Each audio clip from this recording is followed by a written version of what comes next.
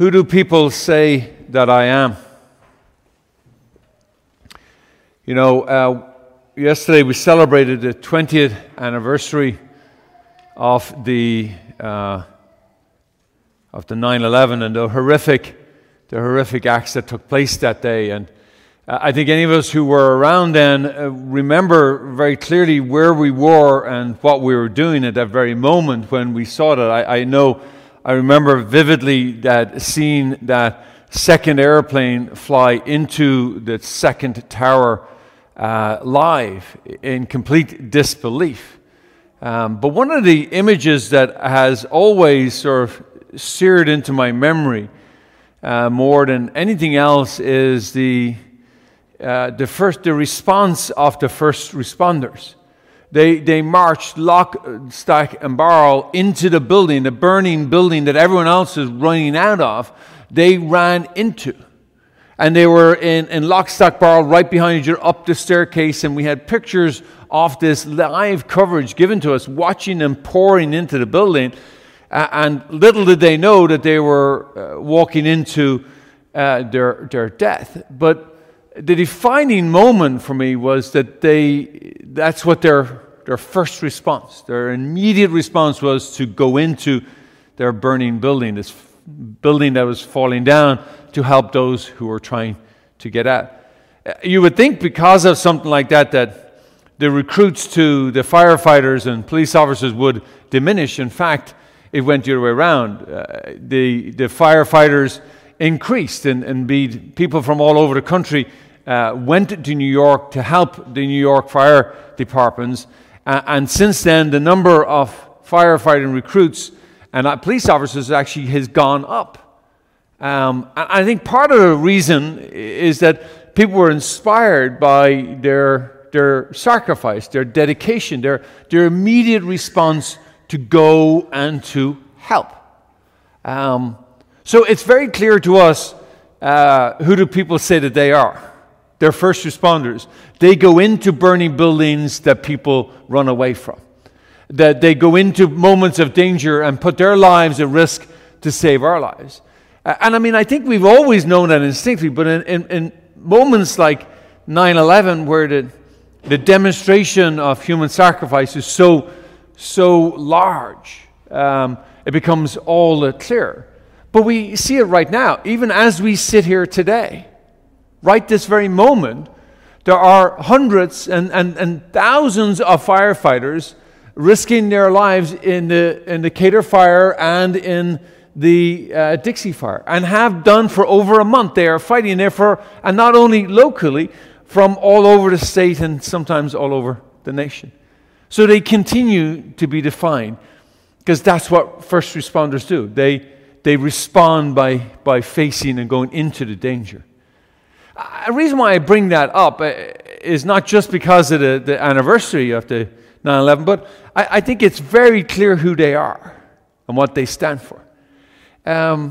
Is it as clear who we are as Catholic Christians? I mean, who do people say that we are? I mean, what is our first response to anything? I mean, are our values and our actions so clearly defined that everyone will know what we will do or what we would ourselves do in a situation? I'm not so convinced that is true. I mean, what distinguishes us as a community of faith, Catholic community of faith of St. Simon's, for example, or any Catholics? What distinguishes us from anyone else? And I think we have to reflect on that and be very clear that if there's no difference between us and anyone else, then, well, empty is our faith. Because our faith makes some pretty loud claims. Our gospel makes pretty heavy demands. And if we don't meet them, if we don't at least try to meet them, then, well, we become part of the scandal of the gospel. Because we're not doing, as St. James, letter of St. James, we don't do what we say. Our faith is empty. It does not have works, as he says. It does not have works of justice. So I'm going to suggest a couple of things that we ought to have in common that we as a people of faith, as Catholics at St. Simon's or anywhere around the country or world, it ought to have a very clear sense of what we need to do. So, for example, when somebody is talking ill of somebody in our company, that we're the first one, that we're the first responder to stand up for them. And I said, well, I don't think, that's not my experience of her. And I think if you have that experience, you may want to go and have a conversation with her before you talk about her around her back. That we're the first ones to step forward and defend somebody who is not present in the midst of a gossiping situation, which happens all too common in our world. That we're the first response is to defend somebody's good name, even if we don't even know them. That our first response to those in need is one of kindness, one of gentleness. That when people are broken and damaged, either because of life, the circumstances come to them, or that they've made bad choices, that we leave room for their mistakes. And that our first response is one of kindness, one of gentleness. That's our immediate response, is to help, is to give back to them some grace that they need in this difficult moment in their life. And probably more so than any of all the other ones, is that when somebody hurts us, violates our values, that our first response is to forgive. Our immediate response is to say, I will give them more room. I will forgive them.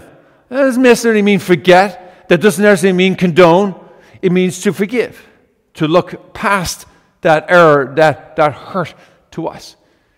I think that if every one of us did those three things, each and every single day, in word and in action, as James says, then I think people would say, well, what are those people over at St. Simon's really doing? Because there's something different. Because they all seem to have these traits. They all seem to be kind. They all seem to not allow gossip to happen. They all seem to be gentle. They always seem to be forgiving. What is it that they do? Who is it that they follow?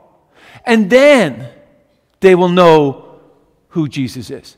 Because if they're ever going to know who Jesus is, it's because of our words and actions, because we're the ones who claim to follow him. Like if we're the ones who claim to follow him and our actions and our words don't in any way look like Jesus, then they'll never come to know Jesus. I mean, remember that the most important part is the most common Bible people will read is our actions and our words. That may be the only Bible people will read, is what we say and what we do. And so we have to be very committed to this demand of the gospel to act and to follow Jesus. Now look, I'm not saying any of those are easy. They're not. In fact, we know that they are so hard that we keep coming back to the table every single week. And that's why we come here every Sunday. Now, it's important that we do come each Sunday, but let's face it, it's not enough that we come on Sunday. And like I know some of you are at home, and we want you to come to Mass on Sunday. But it's not enough that we come to Mass or watch Mass on Sunday. We've got to be purveyors of peace. We've got to be the ones who do the works of justice. And so that's our call.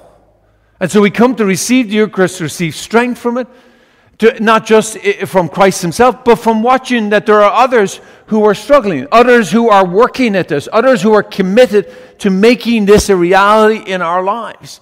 That gives us strength, that we are together on this. And so today, who do people say we are? I hope that they will say we are Christ followers, but only if we are the ones willing to be the first responders to criticism, to be the first ones to be kind and gentle, and the first responders in hurt to be forgivers. So make that our challenge this week to people who we are. We follow Christ in those ways.